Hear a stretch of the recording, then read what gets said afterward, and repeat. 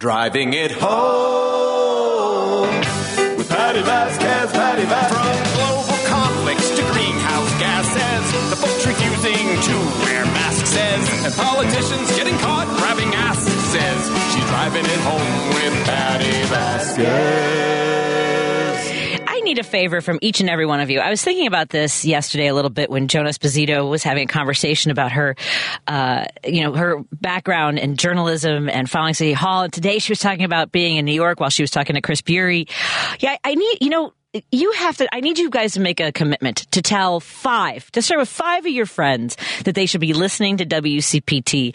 In particular, whether it's Santita Jackson and her background, and her father's history, Reverend Jesse Jackson, of course, Stephanie Miller, Tom Hartman, but our local stories, Joan Esposito, just such remarkable stories. And again, talking about, what people in Iowa what was on their mind during the primaries last week. We talked to a few of the journalism students that Chris Bury had brought out there. And remember, the two big things were immigration and the economy, right? The inflation had gone up, and I want you guys because the other side of the story of immigration, I feel, is not getting out there. And they're running all these ads about invaders and taking over our country and poisoning the blood of Americans. I wish we could run an ad that showed, someone eating a nutritious meal, and you go and you kind of pull back and you see someone picking the lettuce and the vegetables that go into that meal. And maybe somebody who is elderly and their hand is being held, and you pull back and it's a migrant who is a caregiver. People who are in childcare. So many of the jobs that make our lives as comfortable as possible is from the work of migrants, and from people who are not making enough money. And a lot of those jobs, can't be filled right now because of the way the process is working judicially along the border. Of course, there's a lot of resistance. There's a lot of NIMBY. And, the interview that Joan just did about how it is so overwhelming in Texas to provide resources for people who are coming across the border. It should be a shared burden and support from all of us, because it does improve our country. It simply does. So that was on my mind as I was coming in and listening to that conversation. And here, Jim in Chicago, I got a couple minutes for phone calls because we have a great show ahead of us. It always includes your conversations. And coming up in just a few moments, we are going to talk to our friend Iris Martinez, hold on a second. The clerk of the Circuit Court of Cook County. She'll be in studio with us, and we're also going to talk to later on Dan Shafer.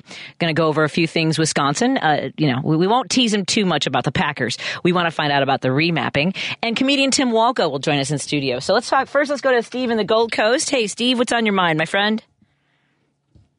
Yes, and I wanted to say I do echo in large part what you're saying with regard to immigration.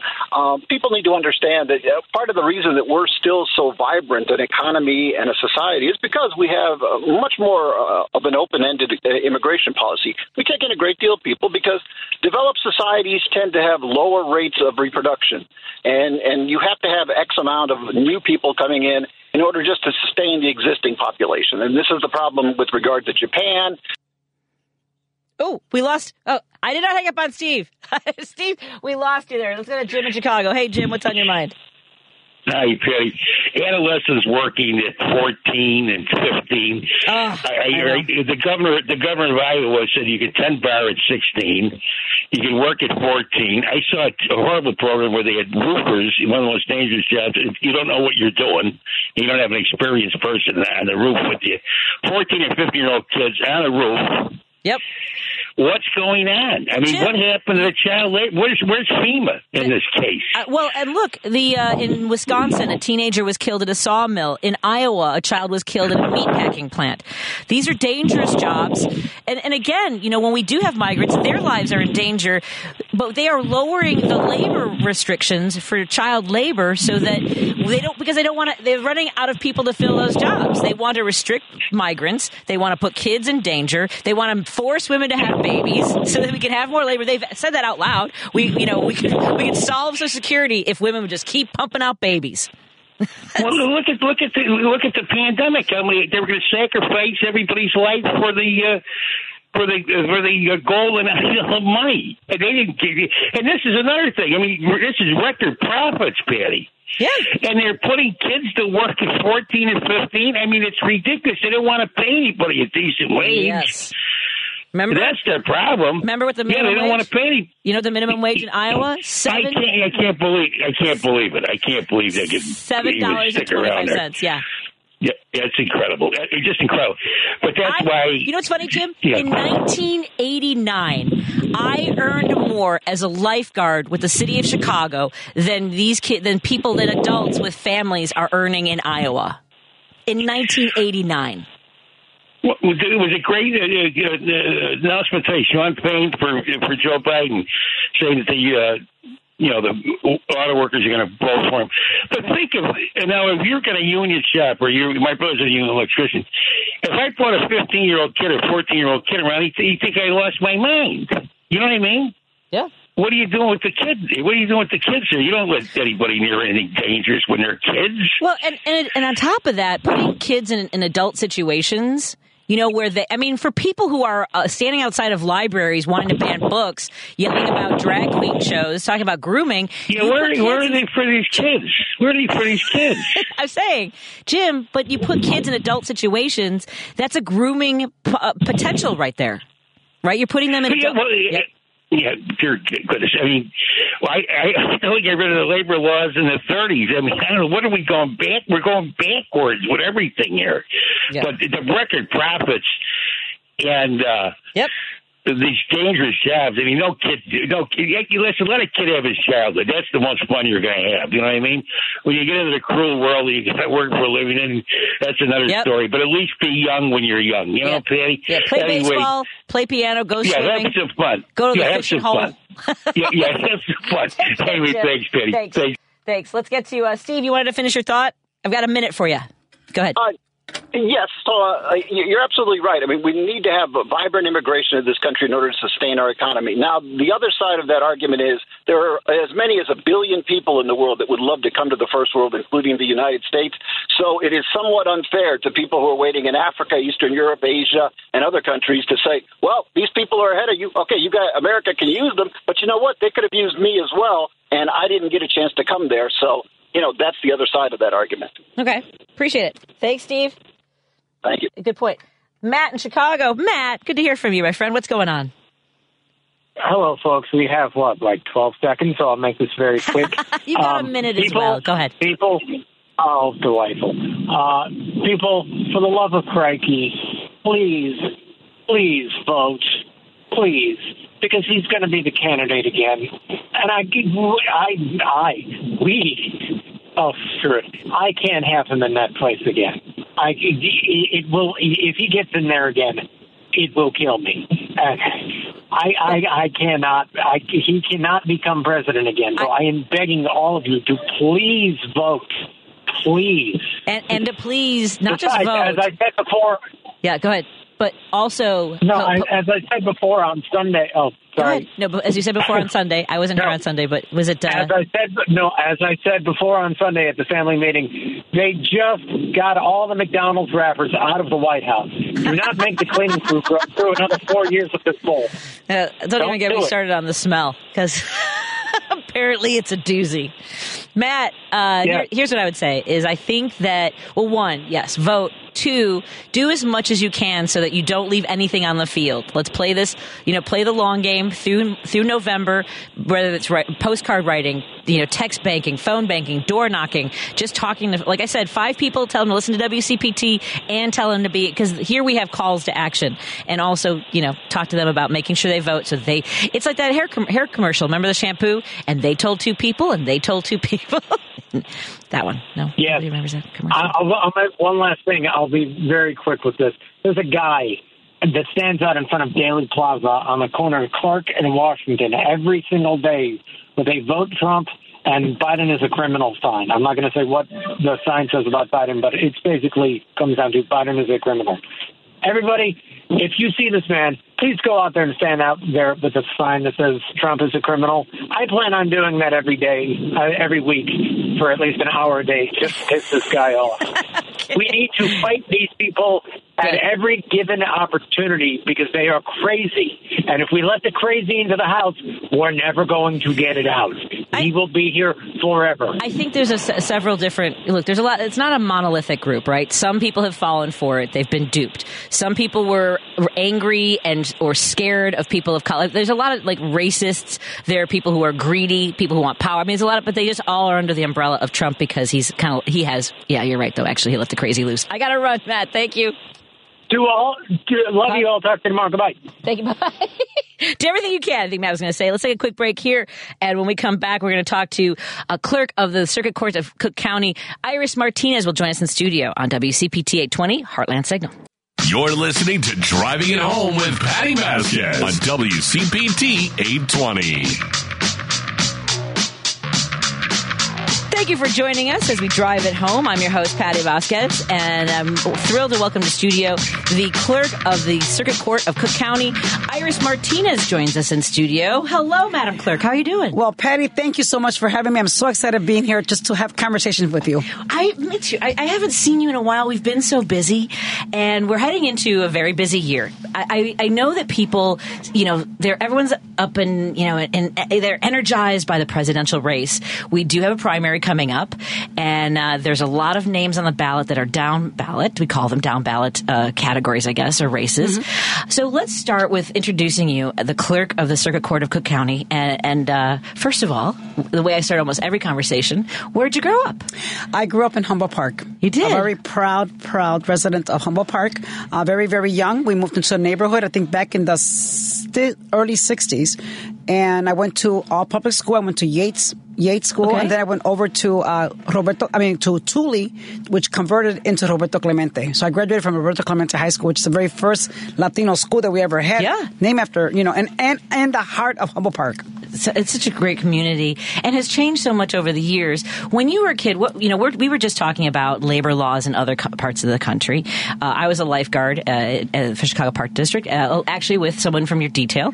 Louie and I were both lifeguards at North Avenue. What kind of things did you do? Like, we were also talking about like our childhoods. We got to be kids in Chicago, but still with a little bit of toughness, right? Right. Well, you can imagine I actually grew up across the street from Humboldt Park. You talk about the heart. It's a gem. That's a gem, exactly. And I remember that my mother, every year, probably when it was the Puerto Rican, festival and everything else, she would walk across the street and get herself a T-shirt and buy all of us T-shirts. And as young kids, she made sure that we were out there, understanding the culture, participating in in what our roots are, And yeah. I can tell you one thing. I always tell people, you could have taken me to Humboldt Park, but you can't take the Humboldt Park out of me. Again, when I have to get down and dirty and fight, I will fight. But again, knowing that I grew up in a neighborhood and people think not too many things, not possible things come out of the neighborhood. I look at people like Miguel del Valle, Billy Ocasio. Those are people that all grew up in the neighborhood, and they came out to be great leaders in our communities. So again, good things come out of Humboldt Park, and more from Roberto Clemente High School is what I always say. And it is such a thriving community. And I know so many artists. Melissa Dupre is a good friend of mine who I don't know if you're familiar with her. I had to put you two together. You know her? Dupre. Yes, I do. Oh, she's so great. And it is those communities that make up this city, right? We're very diverse, and yet, you have like the Puerto Rican neighborhood. You have communities that are more German, Italian, absolutely, Korean areas. But at the end of the day, you don't mess with Chicagoans. No, and when I moved into the neighborhood, my best friend became a German girl across the street. Now, the racism with Latinos, because we were the only Latino family living on that block. And how dare us buy a house, in that area, and it was all Germans and Ukrainians. But then my brothers, my siblings, when you move in, then your cousins start moving in. Everybody starts moving in. Before you know it, there was more our whole entire family, 4 or 5 of us, were all living on the same block. And so again, and the young kids, we really made friends with the kids, with the white kids that lived there. Mm-hmm. And, we became best of friends. And I think that's where, again, you really got to know that people integrated, that we can integrate any neighborhood and be welcome if we just lend, hey, how are you? We are, the Martinezes. We live right here, you know. And to me, my best friends were all these kids that I never knew because I've always lived in these segregated areas. Like when I first grew up, I grew up in the Italian neighborhood, Grand and Huron, right there, the heart of the Italian neighborhood. Then we moved over to Humboldt Park. Right. So again, to me I always say that I always hold special memories about that, and it formulated who I am today. And when you graduated from high school, what were you setting out to do? What was your aspirations? Yeah. I started, working with I used to go with my father my father used to work for the Urban Progress Center, which I didn't know at the time was Department of Human Services because, it had so many name changes. So he would, in the summer program, he would make sure that I was only 13 or 14, and I participated in the Richard J. Daley youth program. That's how I got started in there. And so my father, because, he was very involved in the community, would take me around passing out literature, things that we still do today, but back then, I would never have thought that here, something that really caught my interest is getting to know the community, finding what their needs are, whether it's jobs, whether it's housing. It was all part of who I was. And my father made me see that, there is a place for everyone. My family are all RNs. They're all nurses. I always say I'm the black sheep of the family. Really? I was a community activist. I was very involved because I learned early on about making sure that I was lending a helping hand, getting people into the system, especially the Spanish speaking, the Puerto Ricans. I grew up in a Puerto Rican neighborhood, making sure that they were getting access to the resources that they were not aware of. And that to me, I think, formulated who I was. Now, I went to college. I went to UIC. That I went over to Northeastern, and then I had to drop out of school because then my mother passed away. Oh. So then, then I got married, and then I moved out to a suburb, and then after I got divorced, I moved back, But, I don't see you as a suburban girl. No, believe me, I needed the noise. I needed to hear the fire, fire engines, the police. It was like, when I first moved, I thought it was in a cemetery. It was like, you're used to hearing it. But I moved back, and then I raised my daughter. My daughter was only 2 years old when I got divorced. And, and I raised my daughter in the neighborhood. I raised my daughter in Humboldt Park. And, and then, of course, trying to find affordable housing, for my daughter and me, affordable daycare. And I think that is what made me, really go out there and be, I never thought of running for public office. But, the opportunity came up when I worked for the city of Chicago because I got a job with the city of Chicago. Again, doing work with the ministers, doing, do other work, community work. I got sent to Springfield in 2000 by Richard Daley because I was working for the Daley administration at the time, and I went to I went to Springfield, and in Springfield that's when I really met Miguel del Valle. He was a senator, and I remember sitting in the in the General Assembly gallery looking down.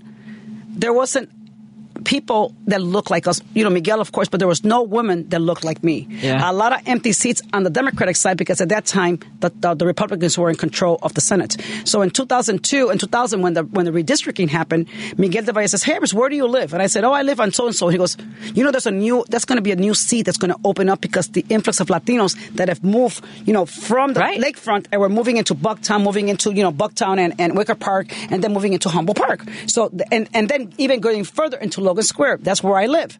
So that flux of Latinos created a seat, both a Senate seat and a House seat. And so, Miguel says to me, "Iris, I think you should run." I go, "No, Miguel, I'm a behind the scene kind of girl. Let me just do this." Then he said, "No. You walk the streets because you've walked the walk of life. You're a single mom who's been out there struggling to find affordable housing, affordable daycare, after school programs. Those are all things that, that are important to the everyday person that lives in our neighborhood." And sure enough, he convinced me to run. I went and knocked on these doors. Now, I never had done this. I did it for the mayor. I did it for other candidates, because we were part of the mayor's team to go out there and help whoever the mayor wanted us to help. And, I found myself being the one to go out there and knocking on doors. The minute that if it was a woman that opened that door, I had that vote because they related. Every woman related to affordable housing, looking for affordable daycare, all these needs that many of us struggle with, especially in our neighborhoods, and that's. I surrounded myself with, and then women started saying, "I want to be part of your campaign." 100 women, surrounded me, and these 100 women gave me their $100 for me to open up my very first political campaign. Really? And I won the Senate seat. And 20 years I was a senator, almost 20 years.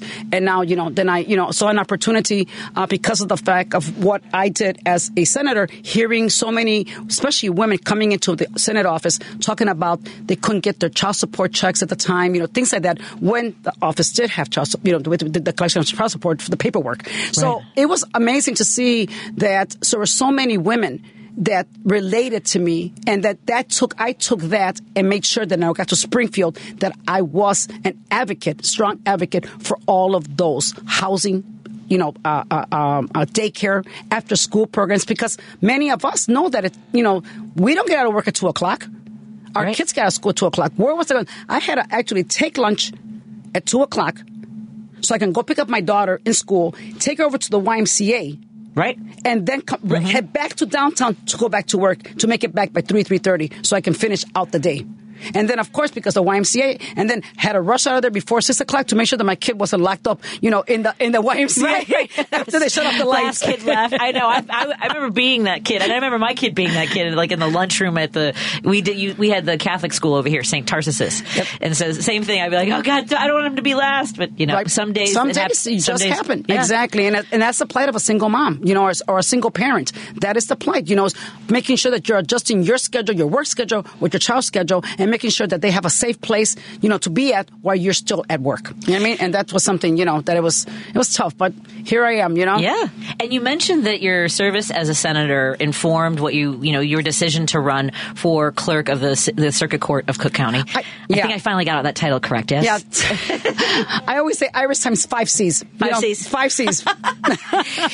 But you mentioned that it informed your because decision. I heard the women coming in and said, what are we going to do about this? I can't get my child support. The paperwork is being messed up. They're not, they're losing my paperwork. I heard so many complaints about the clerk's office at the time. And so when I already had been thinking about retiring, I was, reaching my 20th year in the state Senate. I always said that if I reached my 20 years, I was going to get out and allow for the next younger person to come in and step in and continue the work, or even enhance even the work that some of us, still have not done enough of. New eyes, right. Yeah, so, because everybody comes in, every generation comes in with a different thought. And to me, that was something that I wanted to make sure that, that I would find someone that will fulfill that seat, to make sure that they continue with the role of being out there, providing, the services. But more important is making sure that the dollars were going into the communities, in our community, where the dollars were mostly needed. And I said, well, I'd take a chance. I'm in midterm. Let me run and see what happens. I ran. I won. To turn my seat over to somebody else, retire, and now today, 3 years into the clerk's office is where I've been these last 3 years. Again, dealing with situations where now the court system, a very important part of our lives, of everyone's life, because, whether you like it or not, people always fear the court system. To me, let's take that fear off. Let's make sure that we're making a court that is so user-friendly that people can walk in and not feel that. Going in there, and, going into an office where you're in the heart of COVID. I took office December of 2020. So you can imagine walking into an office where, first of all, a lot of the clerks were out, because of COVID. Nobody. So try to reorganize an office where you didn't know people where the bodies were, where people were at, and really surrounding myself with people that really understood county. Now, look, I work for the city. I work for the state. I've never had work for the county, but I went out and looked for the people, for all the best of the best that the county folks, the experiences, so I can bring them to the office and help me, create an office that was, an office that needed transparency and openness to the public, and making sure that everything that we're doing is user friendly, because it's an office that has a lot of technology. Our court system is all technology. It had to be just a chaos going into the pandemic. We are talking to the clerk of the Circuit Court of Cook County, Iris Martinez. Madam Clerk is going to continue our conversation with us in just a moment. That was not her phone. That was my phone, just in case anyone was wondering. Whenever I see restricted on my phone, it makes me nervous for a second. I'm like, restricted. Let's take a break here and continue in a moment on WCPT 820 Heartland Signal. By the way, if you're wondering where else you can listen on your TuneIn app for free. You can also go to heartlandsignal.com in case your signals, sometimes when it gets dark, it gets a little bit fuzzier, and I want to make sure they can hear our conversation. We'll be right back after this. You're listening to Driving It Home with Patti Vasquez on WCPT 820. We are in studio with the clerk of the Circuit Court of Cook County, Iris Martinez. She was sworn in December of 2020 really in the middle of the pandemic. And I can't even imagine because a lot of, obviously, courts were on Zoom and people were being processed that way and trying to go through their cases. So tell us a little bit about coming in and what you encountered in that office, what you tried to streamline, and we'll talk about some other issues as well. Right now, I think that technology was always the biggest question. As you know, my predecessor, the rollouts, were always disastrous, and that's something that we wanted to make sure that we attack right away. When we talk about rolling out, online, like say Chancery, civil, all these different areas of law. Right today, I can tell you, when I came in, there was only 3 areas that were online. Today, I can tell you that we are completely online, adding traffic, which was the very, one of the very biggest, and remember, we had to do the conversion from the old system into the new system. We had to convert old cases. I mean, you're talking about millions of cases into a new system without, praying that nothing went wrong, because you're talking about cases, it doesn't matter how old, they have to be in the system. And it was amazing to see that we were able to do that. We took our time. We had the very best of the best, in technologists in that office. I hired, and we even did even more assessments because we wanted to make sure that we can bring in even brighter individuals that really understood the technology that we needed to capture so we can be, completely online in all different areas of our office. And we were able to do that. Our website, I think like a few months after we got there, our website went down. It was actually, it was hacked. But the good thing about it wasn't ransomware. It took us to an NFL site. That had to be a guy who hacked that system. I gotta say that. It had to be a man on that one. Yeah. But it was interesting because that really made us go down and really look at the software. And we saw so much outdated software. So many outdated. The system had never been really brought up to the 21st century is what I say. We did that exactly that. Today we actually we launched the very last, which is now anyone that wants to see if they have any kind of, case against them, let it be because of expungement, let it be an old warrant. People can actually do this now from the courtesy of their own and safety of their own home. All they got to go on is online search, and they will find. They can put their name in or their birth date or whatever, and they can see for themselves if they have any outstanding warrants. What we found was about 12,000 outstanding warrants that were still in the system of over 5 years ago. We have been able to clear all that up. We also saw a backlog of over 5,500 applications for expungement that were never processed. Okay. We've been working on that, cleaning that up. We didn't even have an HR. And then when we came in, we were under the federal monitor. There was a lawsuit that had been filed against my predecessor because of the hiring practices. So we had a Shackman, came in, they sued, and guess what? The minute I walked in, I said, let's work together. How do we make ourselves full compliance with the federal monitor? Within 18 months, I was dismissed of that lawsuit.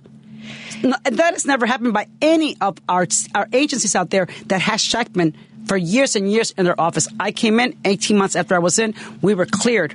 And that saved our Cook County taxpayers lots and lots of dollars because those billable hours, believe me, they were not the very best billable hours that I ever saw. But you know what? Again, it's about transparency. It's making sure that we were hiring. There's a hiring practice was the right way, and we got dismissed. And the federal judge says, Clerk Martinez, you need to take your show on the road. This is why we talk about an elected who is willing to work to make sure that we are doing the right thing and being transparent and making sure that we are hiring the correct way. And up to now, again, we have been, and that time we hired about 200 individuals because we had about 300 to 400 vacancies. We had no clerks. We had no clerks. I mean, that other clerks never came back. Unfortunately, with the COVID took a few of our clerks. But again, there was just, we just could not find people that could work because of the COVID. We were able to hire. To today's date, 3 years into this office, I've hired over 528 new individuals, 450 of them being union employees. So we've been able, and one thing that we did, train and retrain, making sure that as you walk into our office, into our that person right there is the first person you're going to see. I want people to know that when you walk in, don't be afraid. We're going to treat you with all the respect, regardless of what you're coming in for, and set you in the path that you need to go. And today I can say that we have trained so many of the clerks and a lot of the new people coming in, and we're making some great strides, because right now when you look at our website, to know that our website has won awards for the best redesign because it's so user-friendly. And you know that people are very afraid of using a computer. I mean, when you go in, but if you go in and see what we've done, all the resources that we've put into that website, it's unbelievable what you can find there. Well, they're also nervous about being involved in the court system in general. So you've got two layers there of concern. I do want to address something in regards to employees, because there was an article a few weeks ago criticizing you for having employees circulating petitions and accusing you of pay to play.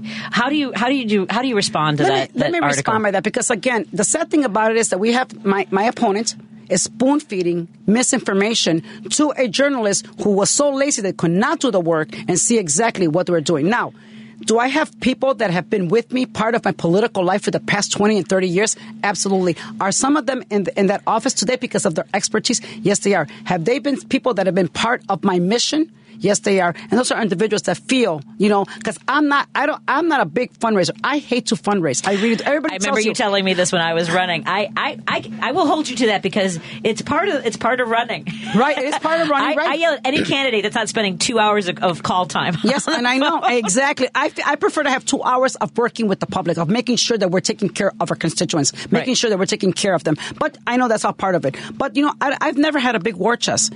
But those individuals, some of them that I brought, I've been friends of mine for life. You know what I mean? And they feel they contribute to me. I don't have a problem. I don't mandate, and I don't demand anyone to give me any money. I have events. They show up. They're more than welcome to, and that's what has happened. But when you look at the fact that you're talking about maybe 40 employees, compare for the 1,400 that I have there. I'm sorry, how many out of 1,400? 1,400, and how many out of those were contributing to your campaign or working? According to what they found was 42, and that was over the course of 3 years. Again, but the way she wrote it was they were giving this money that you're again lying about. But you know what? It's just that you go and check to see what in the water rec and how the pay to play there as far as the contracts and everything on there. Don't pick on me and attack me when you're not being fair on the other side either. You know what I mean? Well, and raises they also talked about the pay raises and that then people were contributing. And I mean, I work for a public office and we get automatic pay raises. Is that something that also happens in your office? That happened exactly. So for them to say that I was giving raises for money is a complete lie. They are lying. Tell the truth. That's why I tell people, tell the truth run a clean and honest campaign. Don't make up lies that you don't know anything about that office, because the raises that were given across to all county employees. Well, and I've seen Cook County electeds who have someone on their payroll that are running their campaigns. I've seen that for the Cook County Sheriff's Department. Again, but you know what started here? Again, it started because I wasn't supported by the party. Let's be honest. This is a big backlash at me. Now, how sad that right now when you look at our ticket, our upcoming ticket for the primary, there isn't a brown person on the top of the ticket. I am the only Hispanic, the only brown person, constitutional officer that was not supported by the party. You know why? Because 3 years ago, I ran against the party. Here, I was a sitting senator, went to them, but again, because the money was about who can really bring the most money. I know I couldn't, but again, what happened the last time 3 years ago? It went to a white, man who had a lot of money. He got the nod, and he was the endorsed candidate by the party. But I beat the party. I won that election, and I went back, embraced my party, the party that I've been part. I've been a true blue Democrat for the past 40 years of my life. Today, I sit still as the Hispanic caucus chair on the DNC. I still serve at that capacity. So you talk about a true blue Democrat, it's me. But what do we have? We have a lot of socialists running around making accusations and talking about us individuals, when that people that are really working and really trying to move the Democrats forward, and this is what we're getting. And again, to not support the only Hispanic constitutional officer. So it's a black and white ticket. It's unfortunate. It's a black and white ticket. Again, we are being left out now. How do we motivate our people to come out to vote, at least my people to come out to vote. And my people, and a crucial and a crucial vote like this, a crucial election like this coming up in March. When they don't see someone that looks like them, and they diss the only Hispanic woman, a woman with a political career of 40 years. That you've never heard nothing negative about me. Now, because they want to win so bad, because my opponent is paying her way. She's paying everybody out there. She wants to buy the seat. This is exactly what she's doing, buying the seat. Going out there and bringing that checkbook and writing checks out to everyone so they would. And of course, she got endorsed. She got endorsed over me, which is really sad when you see it, that the party, I feel the party is very racist towards Latinos. How do you not have a Latino at the top of the ticket? Especially there was somebody there like myself who, and ask anyone out there, ask any commissioner right now, has the office of the clerk had any problems whatsoever in the 3 years? No, we've done a phenomenal job. The clerks in that office and the people in that office have done a phenomenal job, these past 3 years in turning that office around. For full disclosure, I want to make sure folks know that we will be welcoming Mariana Sparopoulos, the challenger for the seat next week. So for folks who are like, we will have her on next week. She is currently a commissioner with the Water Reclamation MWRD. I do want to ask another question before we go to because I want to. There's several things I want to address, but another criticism is centered around the Inspector General's office. Given that Cook County already has an IG, how do you justify having your own, and how independent is he or she? Well, let me say, I've heard her talk about this. First of all, I inherit that seat when I got there. The Inspector General was part of the office. However, when I hired the very best that we had out there that came from COPA, an attorney, very smart young man who came over. What he found in that office was definitely someone who was not doing the Inspector General's work. One other thing I can tell you is my Inspector General is not in the same building that I am. They are in a building across the street from us on their own separate floor, away from anyone from the actual clerk's office, so they can be independent. And guess what? I mean, she talks about the independent Inspector General. My Inspector General, guess what? Today he's a judge. He's a judge, right? On the bench today, because of the fact of, so they saw some. This is the one that they're talking out there about, the inspector, that I don't have an independent Inspector General. I don't see my Inspector General maybe once a week in a staff meeting just to see. And again, we don't barely talk. I see quarterly reports every 3 months. That's what I see. I do not get involved. None of us get involved with the inspector. That's why they're on their own. They're on their own independently they're on their own building, on their own separate floor, away from everyone. I don't get to see what goes there, what comes out of there, other than the quarterly report that I receive. So it is a very independent. And just again, we talk about the fact that we are, when you start hitting us on you don't have independent inspector. Yes, I do. It's part of our office, but guess what? He is independent because, like I said, he's in a separate building all by himself on a separate floor. And I have imagine him on a floor by himself. And one thing that I did require of that was that everyone, all the employees that work for the Inspector General, are today all certified by the National Association of Inspector Generals. So they have to pass a very intensive training nationally, and to get certified in order for them to work in that office. So again, you know what? Leave that one alone because, again, they are doing the job that has to be done. We are talking to the clerk of the Circuit Court of Cook County. Iris Martinez joins us in studio, and we're going to continue our conversation. We've addressed some of the controversy around your administration, and when we come back, I want people to learn more about what your role is, what the Circuit Court of Cook County does, so that they can be better familiar when they see the names on the ballot, when they see that role on the ballot. And a lot of folks see judges and committeemen. It's going to be a lot of candidates on your ballot. So we are talking to Iris Martinez today. Madam Clerk joins us more in a moment on WCPT 820 Heartland Signal. You're listening to Driving It Home with Patti Vasquez on WCPT 820. We are joined by the clerk of the Circuit Court of... I had it earlier, Madam Clerk. The clerk of the Circuit Court of Cook County. Iris Martinez joins us in studio. And before we... are you up for taking a phone call? I'll take a phone call, of course. All right. We have a phone call from Diane in Berwyn who has a question. Hi, Diane. What's on your mind? You're on with Madam Clerk. Hey, Iris Patti. Martinez. How are you? I'm good, thank you. Madam Clerk. Hi, how are you? Hi, I'm a court reporter. And thanks to the pandemic, I haven't been at Daly or any Cook County court for a number of years now. But you're talking about technology, and the last time I was in a courtroom, the attorneys, when the judge orders them to write an order, they're writing it using carbon paper. No, not anymore. That was when was the last time you were there, Diane? Oh, it's before the pandemic. Oh, yeah. So 2019. I remember this. This was part of what Madam Clerk ran on. I remember this because we used to go to a lot of endorsement carbon sessions. paper, yes. Yeah, they were. That was. I was as outraged and bizarrely confused as you are. No, they don't do that anymore. Yay! Welcome to the 21st century.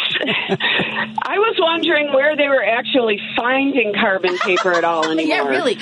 You put out carbon copy paper. People we out had of business. to make sure we got rid of all those boxes of carbon paper. Yeah, no, Yeah. we again modernizing that office has been my number one goal. There you go. So what do they do now? Is there an actual computer terminal where they can type it up? Or? Yes, our clerks, cool. Everyone has computers. And you know what? Even today, go to our website, Diana, and look at the amazing things that the clerk's office has been doing as far as making sure that people don't even have to go to the courtroom. You can actually look up a case in the privacy of your own home.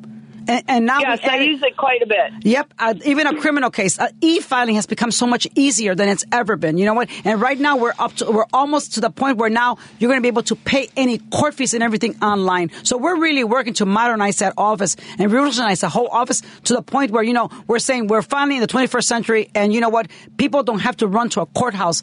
To that particular courthouse, they can e-file from any courthouse that they want to. That's closest to home. Awesome. So glad to hear it. Thank you so much. Thank you, Diane. And with that, with the updates and the technology that has advanced the office of the Circuit Court of Cook County, tell us a little bit about this new press release you have today in regards to mobile case search technology and desktop. Well, I know online, today I had a WGN at the WGN was over at the office because they wanted to see, Lourdes Duarte wanted to see how this works, and we were able to walk her through very simple step. You can go onto the website, and you hit online case search.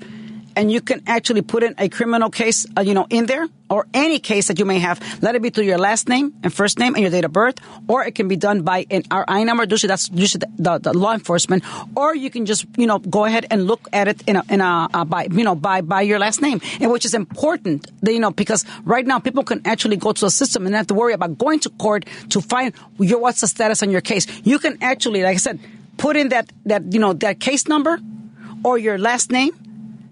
And it'll pop up and it'll tell you exactly the status, whether your next court date is, February 1st. It's on there. So, something that before you had to go to the courthouse, to the system there and look it up. And now you don't have to. Wow. I'm telling you, we've made so many advances. So this thing that our website keeps going down, not true. Not true at all. That our system keeps going down, does not. And and the other day I saw a comment that was being made by my opponent saying, and the child support checks are, the poor people are waiting for his child support. We don't process child support. This is something. That's what I see. The misinformation that's out there. We do not process. The state of Illinois is the one that processes and does the don't say it's my office. Don't say it's the comptroller's office. No. The state of Illinois, the disbursement unit. Hold on a second. We have somebody on the line who wants to say hello. Hello, caller from the 773. You're on with Madam Clerk, Iris Martinez of the Circuit Court of Cook County. Hi, how are you? Let's see if she recognizes my voice. Oh, my goodness. Hello, darling. How are you today? Hi, Carmen. I'm doing well. Hello. I just wanted to comment. I was laughing as I was listening. I think her name was Diane, the caller from Berwyn, about the carbon paper. Yes. Yeah. So I was laughing because I had a flashback after years in the courtroom and all the carbon paper and the black fingers and using it until you can see through it.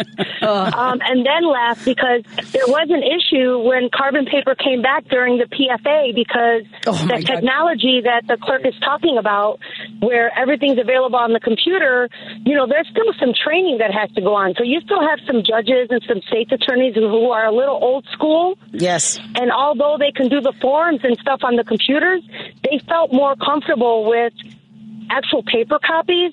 So for a short period of time, carbon paper reappeared back in the courtrooms in the last couple months, and I thought the clerk was going to have a stroke. We're there in PFA, but we are not bringing it back. Trust me.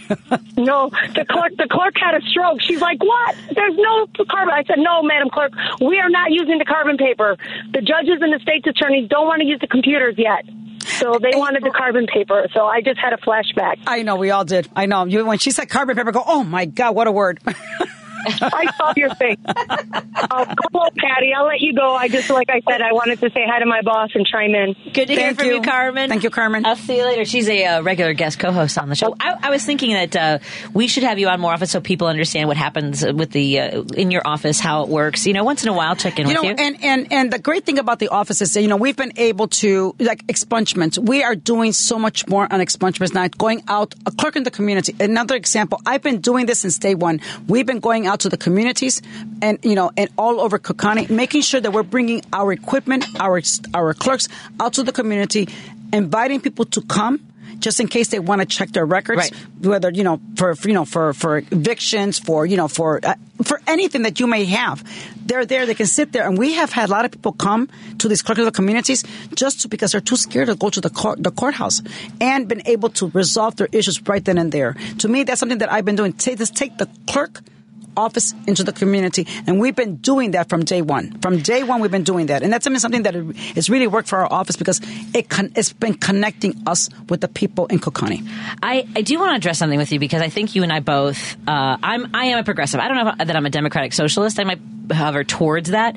I'm somewhere like there's far left. There's somewhere where I am to progressive. I've always been a progressive. All my years in the state senate, I've been a progressive. Legislator. There's something that's difficult for both of us because we both back the blue in a way that people don't want progressives. So someone just texted, "Don't forget that you're supported or endorsed by the FOP." And full disclosure, I sought the endorsement of FOP. I grew up with many police officers and firefighters in this neighborhood. So what would you like to say to people who have questions and concerns about they'll have pictures of you at events, at fundraisers, and things like that? What would you like to say? No, first of all, again, that picture that everybody's talking about, the one picture that the FOP, president and the members showed up at my birthday party. Okay. Right? That was it. I am not, and I'm going to say this again, it's sad to say that people in the FOP, now, people might have problem with the leader of the FOP. I do. Yes. Yes. But let's remember that the rank and file. Let's remember the men and women in blue. I come from a family where I have firemen and police officers. Right. I have the highest respect for the first responders. And to me, I will always, always support my men and women in blue.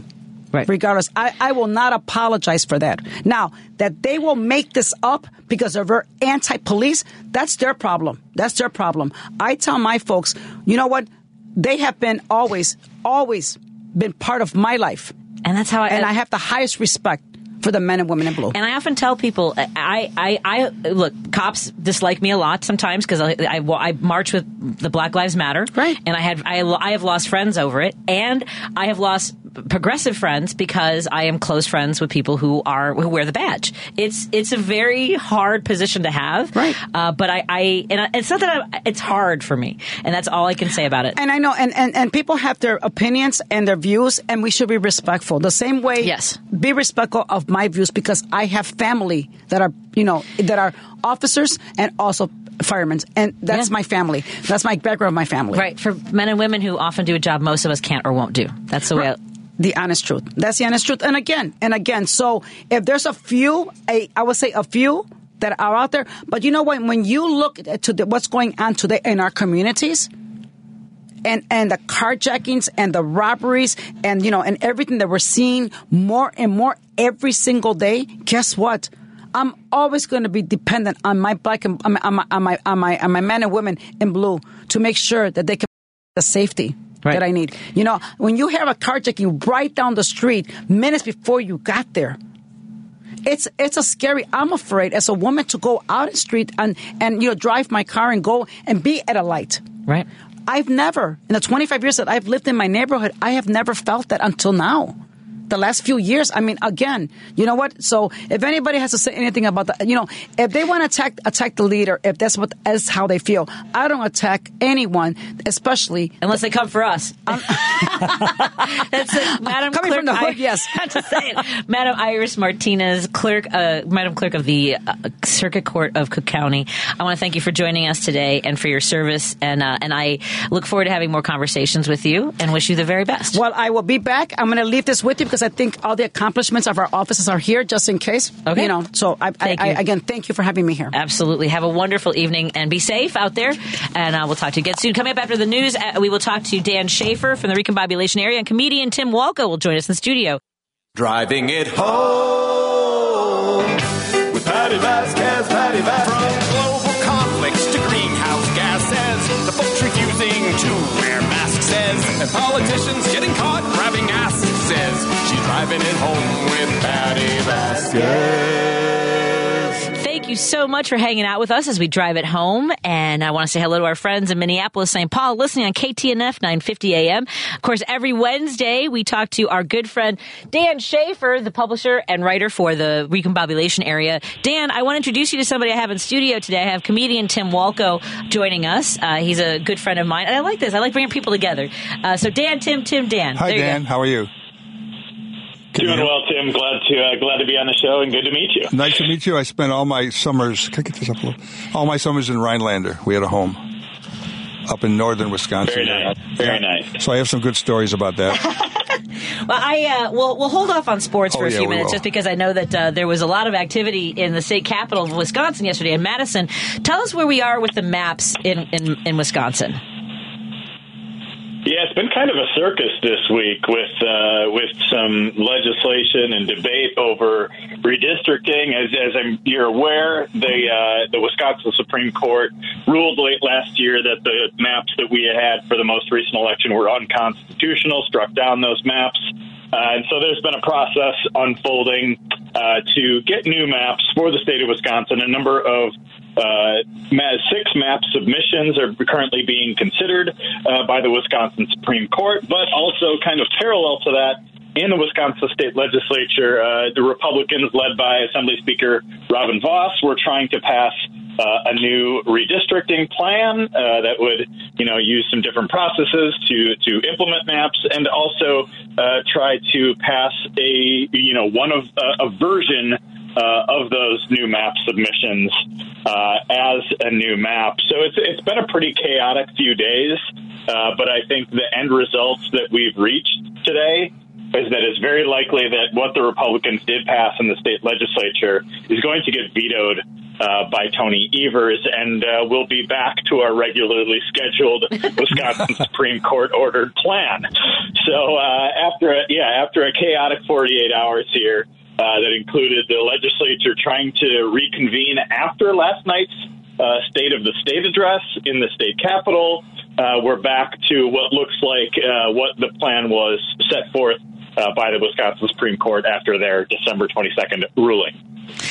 It makes me crazy because this has happened in other states where the Supreme Court of the state has told them that they need to come back with something else, and then they don't. It's like, okay, you've been told by the highest court in your state. How many times do you have to keep going back? Exactly. Like, it's almost like, well, maybe they'll just give up on us and we can just do whatever we want. Yeah, they'll go away. Exactly. They'll go away. The Democrats are going to go away. That's what it feels like. Right, Dan? Yeah, I wrote a story about this yesterday at the Recombobulation area. A Democratic source told me this is just their last-ditch effort to try to go around the Wisconsin Supreme Court. There was a thought, that there were a number of map submissions that the court ordered, and one of those maps was from Tony Evers, our Democratic governor. And so what Republicans were trying to do was pass those maps as, and just kind of put the ball in Evers' court and say, well, are you gonna veto your own map submission? What's going to happen here? But the Republicans got caught up in what appears to be a sort of internal debate about where the maps would be to protect incumbents. which just runs counter to the whole process. You shouldn't be drawing the maps to, protect state legislators. The state legislators should have to go to the voters to earn those jobs, and not just be drawn into, whatever safe district that they wouldn't have to compete for those votes. And I think Governor Evers is making the right move here to veto that bill and let the court process continue to unfold in Wisconsin. I didn't get to catch the governor's. Did he have a State of the State address yesterday? He did, yeah. He had it. I think that was part of the reason that Republicans are doing all this chaotic nonsense. That's what I was thinking. On the maps was to divert attention away from the State of the State address and a lot of the priorities that Governor Evers was putting out for this year. He always in his State of the State address. This is his sixth one now. Each one he has the year of this. So last year was the year of mental health. Years past, there was one in the year past. There was the year of clean water. On and on, just kind of various priorities that the governor's had. So this is the year of the worker in 2024. So a lot of focus on the state's workforce challenges, bringing people into the state, keeping people in the state, and addressing things like worker training, education, apprenticeships, and also other connected issues like childcare, like other things that will help people get back into the workforce. All the things Republicans hate. Yeah. Exactly. Things like paid leave, childcare, education, all the things that Republicans vote out of the governor's budget every time he votes. They want to make it the year of cheese. Every year, it's the year of cheese. Dan, we've been talking about this happening in the states across the country. I know Iowa, Mississippi, states that are changing the child labor laws. And there was a tragic story in Wisconsin of a young man who was killed at a sawmill. And we've heard, somehow the lowering the child age for labor and how many hours, how late they can work, serving alcohol, all these different things, working in dangerous conditions, it coincides with forcing women to have babies. It seems like it's a weird thing happening in these states where they want to put kids and women in danger because they don't have a labor force that can fill minimum wage jobs. As opposed to getting some migrants or people to move there and do what they want to do when they need them. Yeah. But no, it's horrible. Iowa, 91% white. I rest my case. New Hampshire, 88% white. Nice vote. Two very diverse states to start off our voting. Is George Wallace on the ticket this year? I don't know. What have you heard about? He might be too much of a moderate for today's Republican Party. I don't know. He's too nice of a guy. You're right. He was not a bad guy. Hitler was not a bad guy. What are you hearing in regards to child labor laws in Wisconsin? Are they continuing to want to have longer shifts for them? I mean, are there any protections left in in places like Wisconsin for child laborers? Yeah, I think that one of the things that they have talked about is loosening. We always hear the same type of line from a lot of the business. Like the big business lobbies in the state. Wisconsin Manufacturers and Commerce, WMC, is kind of the biggest business lobbyist in the state, and they're always just talking about, we need to loosen restrictions. We need to, let business do their thing. Well, a lot of those restrictions that they're trying to loosen are, like you mentioned, changing protections for workers in a lot of ways, and doing those different types of things. I'm not aware of a whole lot of legislation that has been specific to rolling. I know there was the one that kind of made some national news with allowing 14-year-olds to be bartenders, basically, in the state of Wisconsin. It is Wisconsin. Which, it is Wisconsin, right? So it comes with the territory. Drive a car at 12, drink at 13, and have 6 kids by 15. Oh my God! With a Northern Wisconsin. Northern Wisconsin. For a party that always throws around the word groomer, you want to put a kid behind the bar and surround them by drunks. I don't understand. Well, sending him to a lumber camp. Yeah. The most dangerous job in the world is lumber camp. Oh my God. And second is all the people in Iowa working in the pig slaughtering places that they bring in. Yeah, insane. It's lunatics. It is. I do want to offer my condolences and not tease you too much about the Packers game. How are you doing? I'm doing okay. It's been a few days now. I'm recovering. Yes, I'm a big Packers fan, of course. Close one. It was a great season for the Packers and what was supposed to be a rebuilding season. And Jordan Love leading them to a terrific playoff win in Dallas the week before. Had my hopes up for really pulling off a crazy upset in San Francisco, but coming up just short, a field goal away was the difference. Not that I'm going to be thinking about that field goal for the rest of the winter. How'd you like to be from Buffalo? Or anything like that. But, What about Buffalo? How'd you like to be those people? And he's going to kick. I know. We won't get another yard because he might. Oh my gosh, that happened to them in the Super Bowl or whatever it is years ago, or before they got to the Super Bowl. I know, wide right, just like playing the hits for Buffalo fans. So it was a tough one. Yeah, tough one for the Packers too. But you know what? I'm pretty happy with how the season went. I think Jordan Love's a great quarterback, and the Packers are going to be pretty good heading into next year. That's for sure. All we can do here is hope the McCaskies die that own the Bears. That's their only hope. That's our only hope. She's 175, and she thinks she's a tree. And, so we have not only the Packers who got great, the Lions are thank God for Minnesota, because they seem to have problems. Because we're in a tough division all of a sudden. Who are you guys rooting for? Because I'm gonna go with the Team Swiftie. And No, I've not had enough Kansas City in my life. I'm going with the Blue State. Fine. Yes, I'm going with the Lions. They're underdogs. Okay. No, that's the other side. Oh, the Ravens are great.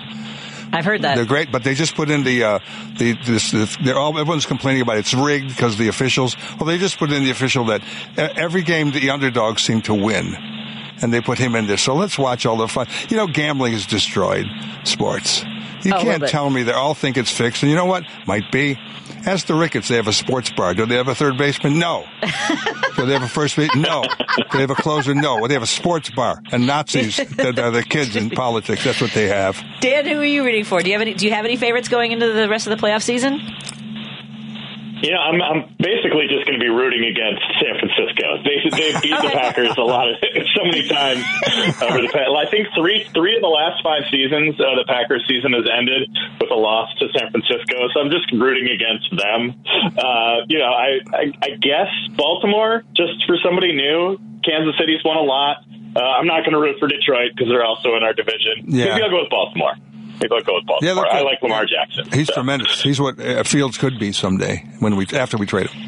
Yikes. After you trade him. That's right. After you trade him and screw up the number 1 pick. I'm looking forward to the Bears doing that this offseason. We'll probably pick a punter.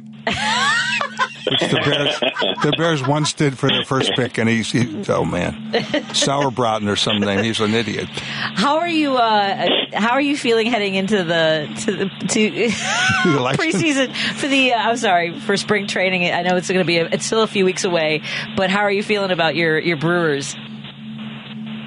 Brewers, I'm okay. I mean, it's not maybe as excited about the Brewers as some of my other Wisconsin sports favorites right now. Losing Craig Counsell to the Cubs was no fun. That was no fun at all. Yeah, I think they signed a new first baseman yesterday, and that was definitely a position that they needed to upgrade at. So I still think they've got the Brewers for basically my whole life. They always had great hitting and terrible pitching, and now they have great pitching and terrible hitting. Just the opposite. I'm hoping they can balance that out a little bit. Didn't they sign Reese Hoskins or the guy from Philadelphia to play first base? Yeah, that's what they signed. Not, but apparently they were sleeping again. Yeah, I like that signing. The Brewers have needed a first baseman for a while now, so I like that one. We've needed one since Mark Grace was there. Now, Tim, you were saying you spent a lot of time in northern Wisconsin. I did, in Rhinelander, Wisconsin. Yeah, hey there, okay. And when I say the kids, my friends I grew up with, every year I go up, there'd be one kid missing. I don't know if it was a car accident or hunting. Well, it's a small town. They drive quickly, and they drive when they're 12. He used to sit on his dad's lap. He was 12 years old. His dad was a car dealer, so that apparently if you put a kid on the lap, he would steer. Oh, no. And then so I did a joke. I said, he had a car when he was 15, my friend Gary Knudsen. Yeah, hey there, okay there, pert near 5, eh, Timmy? So I went to see him, and he pulls up, he's got a car. I go, Gary, you're 15, you got a car? He goes, yeah. How about that there? I said, well, let me hop in the driver's seat. He goes, well, the wife and kids are over there. So that's northern Wisconsin. I still love it. Politically, we're in trouble up there, let's be honest. Yeah, no kidding. It's any lonely area is not Democratic. They've never seen anybody else. Well, if white people. If they have Fox stuck on their television, it makes things a little bit worse. Dan, what are you working on next for the recombobulation area?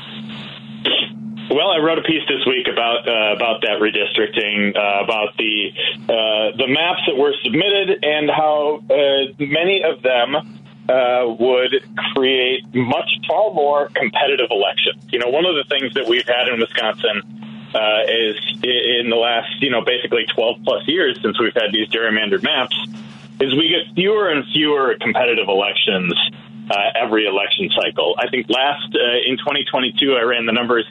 Only 8 of the 99 state assembly seats were decided by less than 10%. And with new maps, with a lot of these new map submissions, we'd have dozens of potentially competitive elections. So instead of just, a few options here and there, I think, we might have a situation where legislators will actually have to compete for votes. Wouldn't that be something? Right?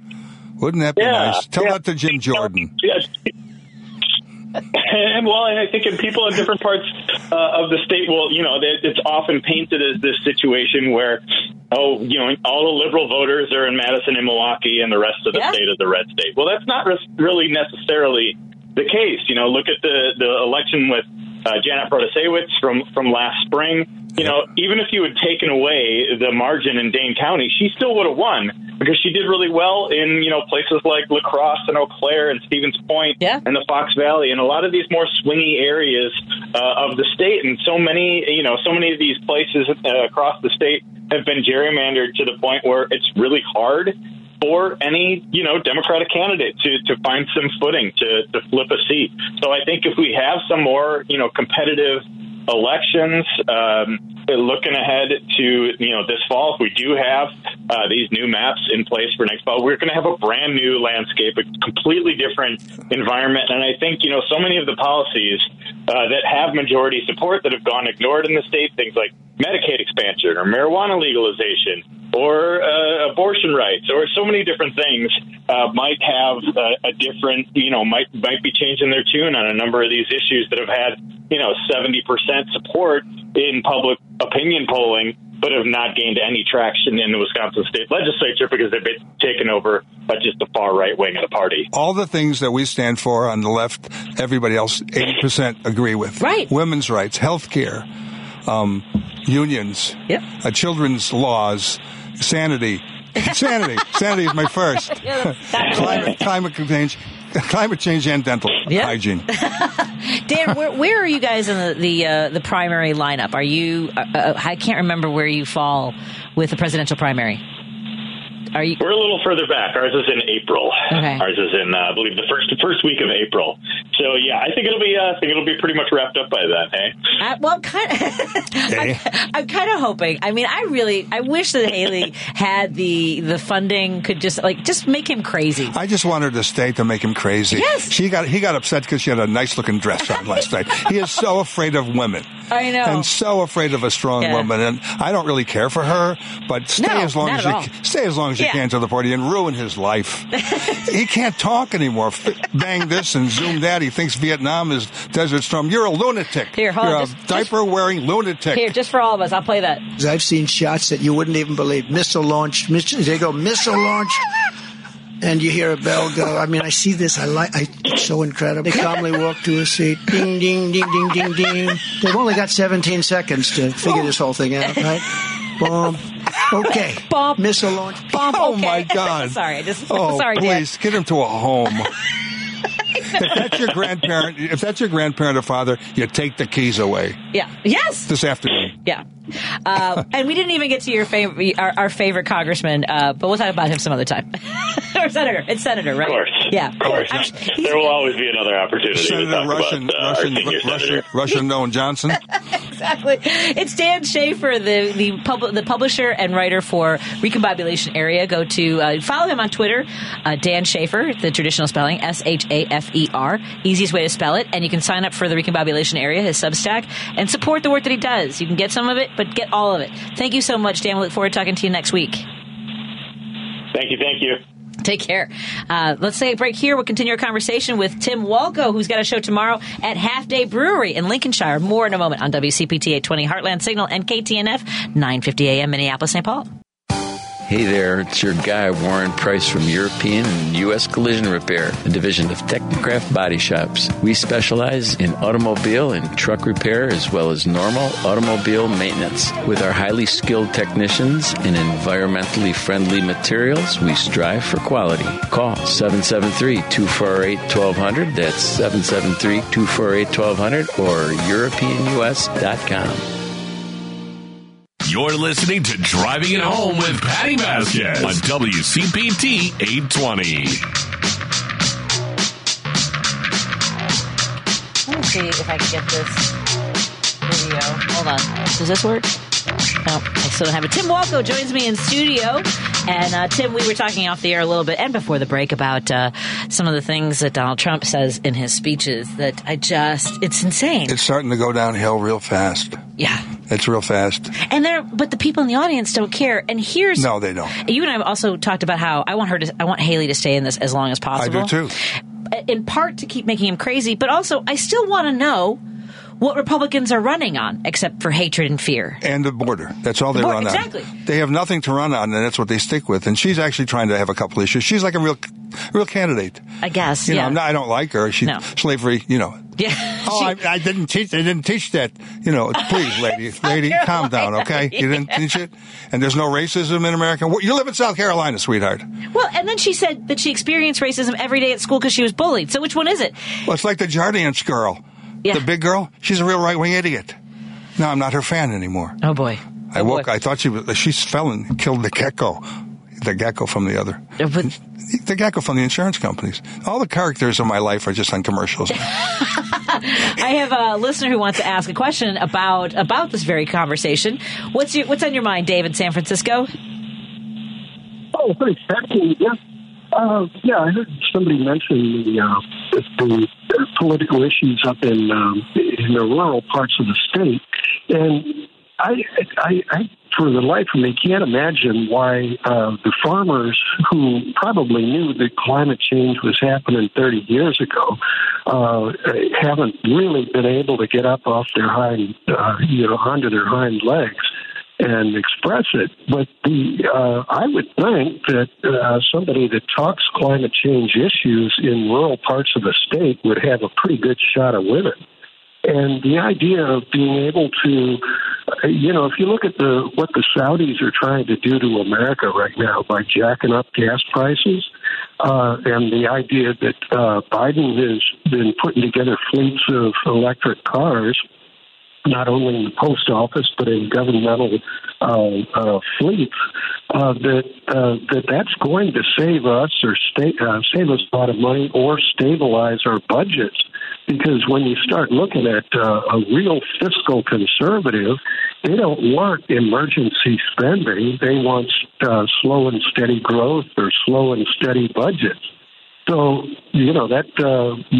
those are just two themes that I like to lean on when I call them rural stations. I think so, too, because they have the same issues. And, how did Roosevelt get elected? He got elected by farmers and working-class people, and they're getting the short end of the stick. Now, the farmers that got paid off, that's one thing. But they don't like that corporation that bought them any more than we do. If you like cancer, then you like them. But I think the rural areas are listening to Democrats more now. But you have to get in there. It's so hard when they buy all the stations. Yes. That's all they hear. And some of them have the IQ of a chipmunk. I'm insulting chipmunks there. I'm sorry. It's possibly a lack of intellectual curiosity. Yes, it is. Yes, it is. That's what I meant. I meant chipmunk, but it means intellectual curiosity. Isolation. Yeah, yes, isolation. Yeah. Well, and again, if you have your TV stuck on Fox News, I mean, if I just watched, I go crazy watching MSNBC all day long, and they're not nearly as ardent and they don't lie. They're just opinionated. That's all it is, and it's fine. Yeah. It's fine. The other thing is scary. They just yesterday after the thing, I don't know which one it was. It's Kayleigh Mack, she did the same lie that they got sued for.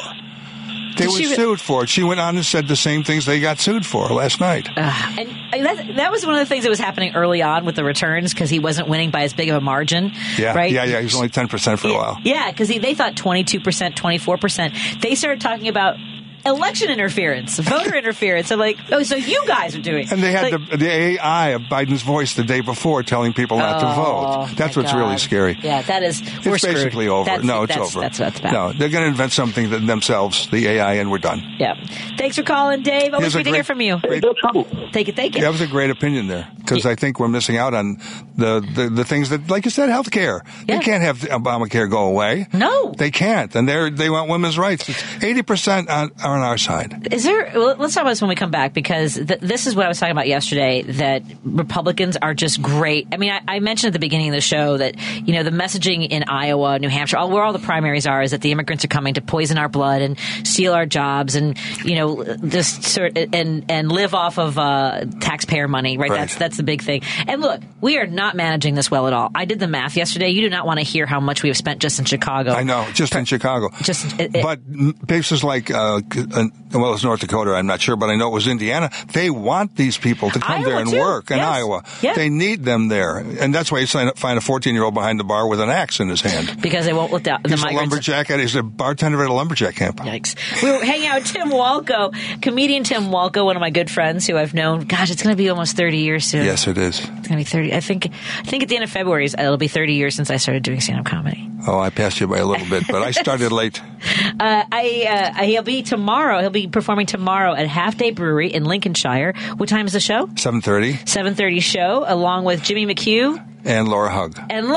It's a great show. It's going to be a great show. It's a really cool place in Lincolnshire. Rich people, please come. 773-763-9278 is the number to call or text and join our conversation. More when we come back on WCPT 820 Heartland Signal and KTNF 950 AM Minneapolis, St. Paul.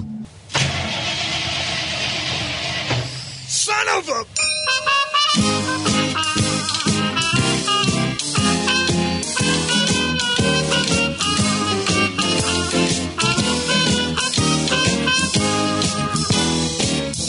I was born in Chicago town. Believe me, baby, I would seldom put you down. I like your people and your loose ways, but this cold weather just ain't in my space. Have you ever been to the coast? Sat outside as you buttered your toast. If you have, you got to know why I've got these Midwestern blues. I've been thinking about it a lot. Say I could dig a climate where the weather was hot. We'd have a tan in the middle of March. It's quite a thrill to have a throat that's parched. It's 2 degrees on April 3rd, like an expedition with Admiral Byrd. Have you ever been to the coast? Sat outside as you buttered your toast.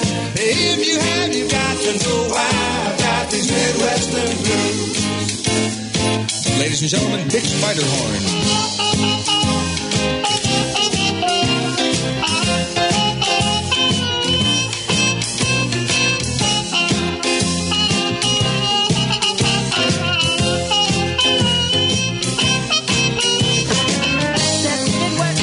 Midwestern Blues by our guest comedian Tim Walkoe, who joins us in studio. And that's really, you were telling me off the air that that's you playing the trumpet. A cornet. Cornet? Trumpet would be ugly. Oh, I apologize. And I haven't practiced since then. It's 40 years ago. Is that really 40 years ago? It is. It's a great song. Thank you. For cold weather. I feel, this is, I don't do well in There's no sun. lack of sunshine, yeah. There's no sun. It's like Cleveland.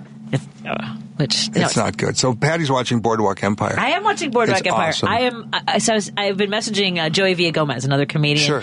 And he was. I told him I was watching it. And he was so excited, and he said the same thing you did. He's going to go back and watch it again. I'm going to watch it again because I love it. I love Steve Buscemi. I love the whole cast. Oh, Buscemi is great. The Irish actress that plays his. Oh my gosh, she's a big star in other films. It's really wonderful. But I laugh when I hear the Chicago accents. It just cracks me up because they're pretty good. You're right. That Atlantic City is where they planned the St. Valentine's Day Massacre at the hotel where we used to stay when we played the Comedy Stop. Yeah, at the Tropicana. Yeah, the place still had wire.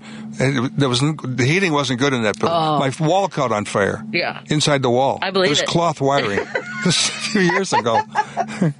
Well, because those hotels that were basically built up by the people who made money off of Prohibition, right. They all became basically low income apartments. Yeah, and that's where they kept the comics. That's where they kept us. Bob owned 3 of them. Bob Kephart, God bless him. Yeah, is he still around? No, he has a boat out and he's looking for young girls in the Pacific Ocean or Atlantic Ocean. Oh dear. Yeah, he had a little accident. He ran into a coral reef. Oh no! Well, it happens. Yeah, you got to know the depth of the water and how big your boat is, and what the stop sign said there. Yes, exactly. No, he gave me a lot of work, and Bob was a good guy. I worked there. I worked there twice a year. I really enjoyed. Too. Yeah, because I enjoyed being there. The boardwalk still had its, and down at the Armory was a place with a big draft where everyone trained for the Army. Yeah. At the Army, and I got to see hockey games there, and Springsteen was there, and it's Jersey, man. There's nothing like it. You know who did a lot of damage to Atlantic City would be this guy. We have a man who is totally corrupt and the worst president in the history of our country, who is cognitively impaired. We are an institute in a powerful death penalty. Trying to debank you. We came up with a new couple of words for corn. Your climb, they call it climate. Ding, ding, ding, ding, ding, ding. He's been showing more and more confusion in his stump speeches. Windmills are causing whales to die in numbers never seen before. At least step in that. You're a foreign dignity and you're coming into the United States. We would be in World War II. Missile launch. You're seeing Donald Trump increasingly get confused on the campaign trail. We won world wars out of forts. Nikki Haley is in charge of security. We offered her 10,000 people. Soldiers. He thought Nikki Haley was Nancy Pelosi. That clip is brutal. Nikki Haley. Donald Trump is truly confused about who Nikki Haley is. Okay. Totally incoherent. They want to debank you, and we're going to debank Viktor Orban. Did anyone ever hear of him? He's the leader of Turkey. Hezbollah. Sioux Falls. Sioux City. With Obama, we won an election that everyone said couldn't be won. Obama dropped missiles and they ended up hitting a kindergarten. If that's the case, he's going to end up being indicted when he leaves office. Leading by a lot, including Obama. I'll tell you what. If he's making the same kind of slips and mistakes that he is mocking Biden for, it undermines his argument and really what is a central Republican need heading into 24. I'll let you know when I go bad. I really think I'll be able to tell you. Yeah. It's Milk always says, "Hey, I'm bad." Wow. It tells you when it goes bad. Wow. Yeah, he confused the Vietnam War with it. It's your uncle. You got to get the keys. Do you remember when he won and people were like, "Oh, comedians must be excited. Now they're going to have a lot of material." We're like, no. And not only that, but if we mention Trump on stage. Oh, in a regular show, no. You can't. You can't do. If you do politics, you have to do it for your group. Yeah. That's fair. I'm there to entertain. I'm not there to get in an argument with people. After the show, I'm on fire with them. I've come to many places where we had to step outside. Yeah, I have no problem with it. I've seen comics have things thrown at them because they mentioned Trump. I just mentioned, that I have that joke about how they use goats for fires in California. Yeah. And I remembered that Trump had said they need to rake the floors of the forest. Yes, they rake the floors. To rake out. Because that's how the fires. Yeah, and I mentioned it, and this guy came up to me after the show. He's like, "If you're going to make jokes about Trump, how come you're not making jokes about Biden?" And I was like, I didn't even remember that I just said something off the cuff. Yeah. Right? So this guy's yelling at me, and I'm like, well, okay, fine. What do you want me to say about what kind of jokes would you make about Biden? He goes, unemployment's down. The Dow is 38,000, and you look at your 401k, and he's working on child care, prescription drugs, student loan. These people have no idea to touch these subjects. No. And so I didn't do the shifts for a while because I had that injury. I didn't go, and I'm glad. I couldn't have done the MAGA thing because a lot of people would have drowned. It's just an easy push when you're on the 7th floor. And I couldn't take it. I had a little of it. And, you try to treat an audience as an audience. I'm going to Central Florida to these showcases next week. And that's right around the Villages, which is known for the highest STD in the state. A lot of older people having fun down there at the Villages. I've heard that there's outbreaks at senior villages sometimes. Yeah, well, you go there with a clap or you come home with a clap. That's the T-shirt. Sometimes you get the honey, sometimes you get the sting. Oh, boy. Oh, my God. You're going to Florida, Tim. Well, I'm doing showcases for the communities, the condo communities, and as things go in the clubs right now, it's the best place for me. It's an older crowd. They're fine. Then one showing out. It's now the clubs. You have 5 comics. With due respect to the comedy scene, when you have 5 comics, you're doing 10 minutes, you're not going to get better. And what we don't have here is an infrastructure like we had for comedians to go out and be bad and work every night. Are the clubs that I came up through, the local one I won't mention, but are they not doing a 3-person show anymore? They do some. They bring a lot of people in. Yeah. They're good. They're booking it for a good younger crowd, and they have a lot of TikTok people showing videos, and they fill the room up nicely. It's okay. But other places, Barry Crimmins, who ran the Boston Comedy scene at the Ding Ho Comedy Club. It started Dennis Leary, Stephen Wright, Bob Goldthwait. He would have open mic people do 5, and then say to them, "You can't work here. I can't use you. You, Patti, do 30 next week." Wow. And you only have 10. Yeah. And that's how you get better. Yeah. Because you don't learn anything by being good. Well, you only learn when you fail. I agree. And Bert used to do that to me. Bert I would at Zany's, I would MC I would do my solid 10, and he would do this to me in between comics. He'd go, "I want to see you do another 5." Yeah, well, that's scary when you first start. Like, what?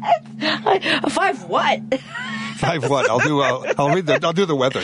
Exactly. Oh my God. I love the life I've had. I mean, there's no way. There are places in the world I never would have seen, like, Aberdeen, South Dakota, or Kearney, Nebraska, or places in Ohio and areas. And I worked for a creative out of the South, and I was everywhere in the Confederacy. The interesting thing about the Virginia, and you go south, and you have Revolutionary War and Civil War history, which is fascinating.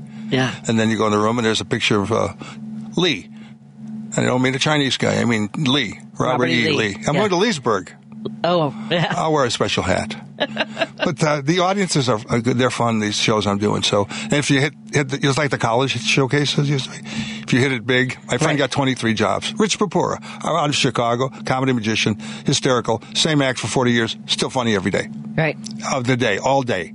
And he got 23 jobs out of the showcases last year. Nice. And that's like, okay.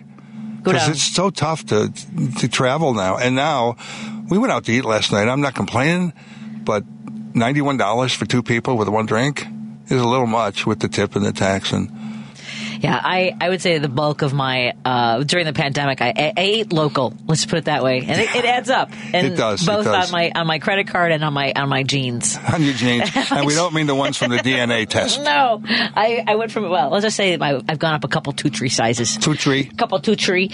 Tim Walkoe is one of my favorite comedians and one of my favorite human beings. He'll be at the Half Day Brewery tomorrow night with Laura Hugg and Jimmy McHugh. It's Half Day Brewery in Lincolnshire. The show's at 7:30, and I'm sure there'll be tickets available. Is there a website? Online at the website. I think it's halfdaybrew.com, I believe it is.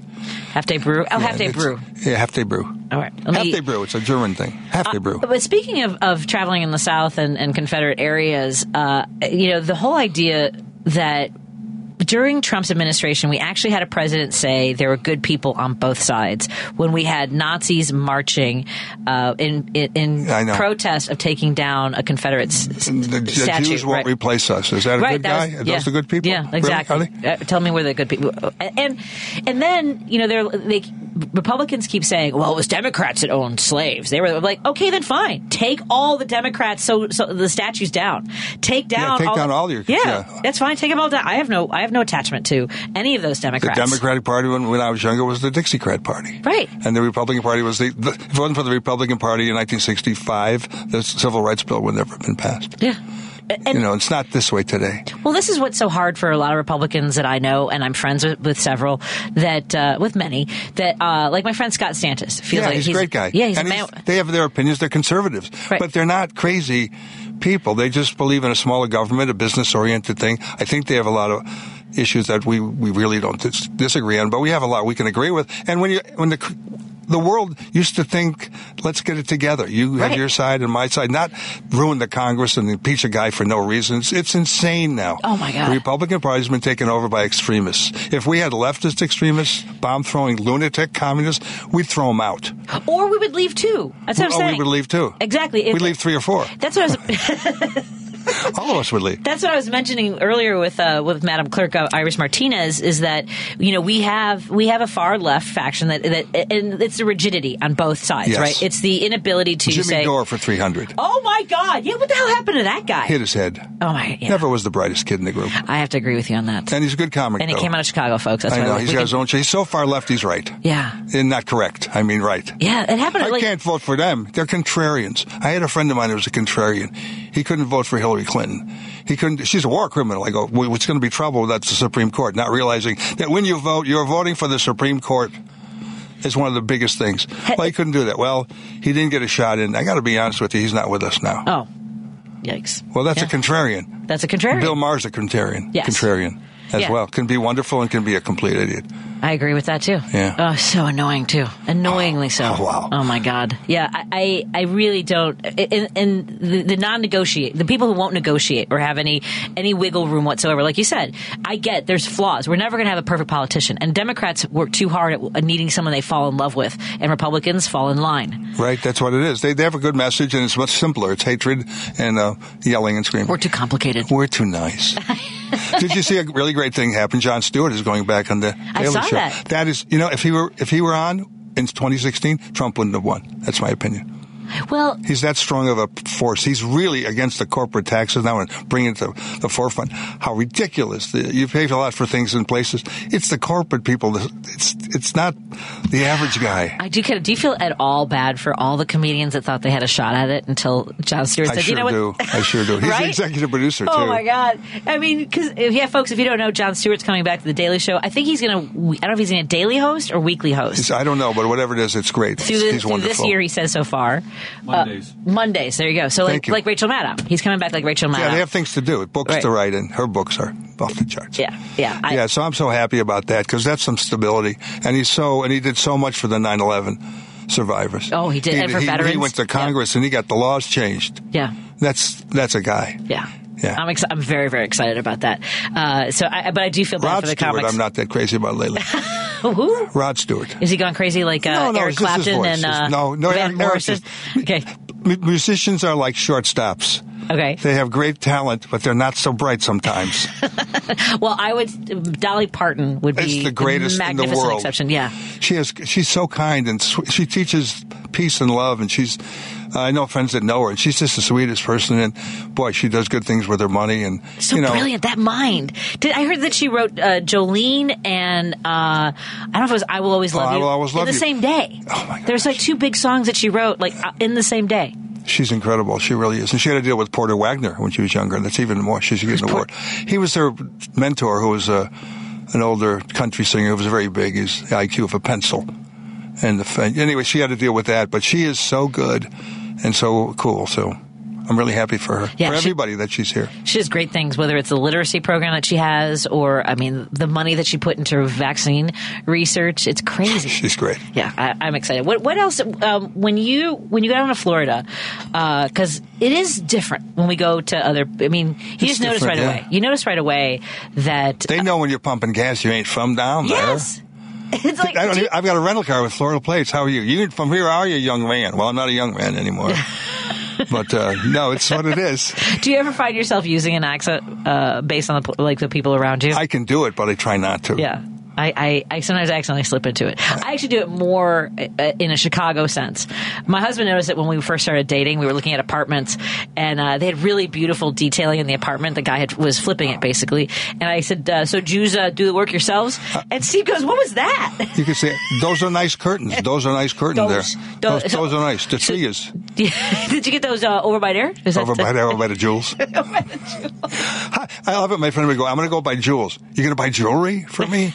No, I'm going to the grocery store. I do miss the Dominick's, though, even though it's not the same thing. Yeah, it's not the same. That was Happy Foods in my neighborhood. Oh. Thank God they're a block from me. We have a grocery store. I don't know how people live farther than the grocery store than that, because we always have one thing to get. Yeah. And they send me for that, of course, when I come back with the wrong type of soup. Oh, no, don't do that. No. Well, I'm a little bit sad that the sister store closed I in know, in Edison Park. Edison Park. Yeah, I used to work there as a cashier at the... Did you really? In 1986. Wow. We got paid there. I got paid $5 an hour let's just say cash maybe under the table. Could happen. Not for nothing. It could happen, maybe not, but yes. I had a guy after my show. I did that show in Peru, Illinois. Have you done that? And it's gotten much better. The bowling alley, but it has a beautiful stage now. No, wait, they improved it. Because they used to put us there on like disco bowling nights. It'd be like dark. No, it's the new owners are really good, and it's an older crowd now, and they separated the tables. They're not those long tables. Yeah. And I met the guy from Chicago. He went to Taft. His wife went to Mother McGarren? Good Kennel. Good Counsel. Good Counsel. Sorry. You and I know been at this for a long time. She was, so I said to him, he was so cool. Chicago accent guy goes, he's a great guy. He says, hey, I had a great show. I go, so where'd you work? He said, I was a city worker for 42 years. I retired. I said, what'd you do for the city? He goes, nothing. Unbelievable answer. Nothing. And he's got a great pension. Who's is the guy that sometimes goes on WIND still booking that? Who's booking? It's not Ken booking that, is it? No, it's Harry Hickstein. Oh, Harry, how's he doing? He's doing better. He's getting better. He broke his leg in 3 places. Yeah. And he's in rehab for a few months. Okay. So he's doing great. Okay, good. Yeah. I'm glad to hear that. Yeah. We that's the thing about comedy is we don't have like a 501k, folks. Not a lot of healthcare going on there. Not a lot of healthcare. We get paid in booze a lot of times. We used to. Hey, you were great in the movie, by the way. Oh, The Road Dog. It was so good. You were so good. Thank you. It was fun. You're a great actor too. Whenever I see you on the screen, something. You did a couple of reality shows. You did Mystery Town X or something. Murder in Small Town X, the only reality show that didn't make it because I was on it. It was good. I played the mayor of the town. Yeah. It was pretty cool. Yeah. And so I did that. But you were great. That's a great film. Those guys did a great job. It was so accurate. How accurate would you say that scene of Doug Stanhope having to perform at a church? It was unbelievable. So on the nose. It was so out there. And then when he took the cross, he left with the cross. But you got to have a souvenir. He didn't get paid. Yeah. And it was wonderful. It was, and then the long, lonely car going through Indiana to the gig. How many times you've been on 55 or 90 and it's 48 miles to the gig where the microphone doesn't work. Yep. And the guy doesn't have a second mic. No. Because I have a guitar. I have to bring stuff with me to plug in because I end up with the guitar. And I say, you have a second mic? No. What do you think is going to happen? This one goes out. And one guy goes, I never thought about that. You never thought about that. You have a building here. You have a business. You have a license. Yeah. I know. The places I've done, just starting a show in the middle of someone's dinner is the weirdest thing, or on a dance floor in Minot, North Dakota, or it's just... How about Ozark, Arkansas? Oh, yes. Ozark, Arkansas. The people are like... stages are too high. It's not good for comedy. No. So their feet are right where you are. Yeah, and I had a lady in Ozark. In Ozark, the whole show just looked at me and goes, you're Sayek. You know the nurse is Sayek. Sayek. Real quiet so no one else could hear. So I couldn't say anything. Right. People don't know how much that disrupts just the mental. Timing. And your mental, that part of your brain goes, this part is not working. I got to go on autopilot. I just have to keep talking regardless of what the rest of the crowd's doing. I'm like, I got to talk over this lady. I learned something from Steve Garvey, the great baseball player. And I said to him, I saw him once and someone said a horrible thing to him. I used to pay $5 to get a seat in the first row, and no one went to Cub games. And Garvey's on deck, and this guy came down and said something really awful. His wife had left him for Marvin Hamlish, which is funny. Athlete to that guy. And the guy ran down, Garvey, your wife, players. And I said, you can't say that here. I don't care what you know. And I met Steve Garvey at a show. I said, what's it like? He said, Tim, I'm looking at Goose Gossard's throwing 98. I'm trying to live here. I don't hear anything. You have to have little ears. And that's what I tell comedians. Yeah. If the audience doesn't hear it, they don't know how much that person's annoying you. You have to go to the other side of the stage, or you have to address it if you want to. But they're not going to be on your side because they think you're the bad guy. And it's especially when you don't have a big crowd. Like I had a small room that was packed, but it was still like 50 people in the small room. And there's a woman toward the front yelling at every single, in agreement. I've had that too. But the rhythm is gone. No, it's gone completely. And I go, she had food on the table. I'm like, why don't you eat something? And I felt bad because I'm like, that didn't sound great. No, that sounds like eat this, baby. Tim Walkoe is performing tomorrow night with Laura Hug and Jimmy McHugh at Half Day Brew. That's in Lincolnshire. Show starts at 7:30. And Tim's going to be traveling, but we'll be back in studio soon, I hope. I hope so. I will. Yeah, come on. Just message me. I live down the street. I know. Come and play. Okay. Come hang out with us. Thank you. We got a long election season ahead of us, so we need some good laughs and some commentary as well. So we'd love to have you back. Thanks. Thank you. It's Tim Walkoe. Thank you, everybody, for hanging out with us. Thank you, Andy Miles, for keeping the show running. Mike Krutz up next with Devil's Advocates, followed by Matt McNeil. And we'll have a great show again tomorrow. I can't remember who's on. I probably should remember. Senator Dick Katowski will be co-hosting with me tomorrow. So yay. Bye, everyone.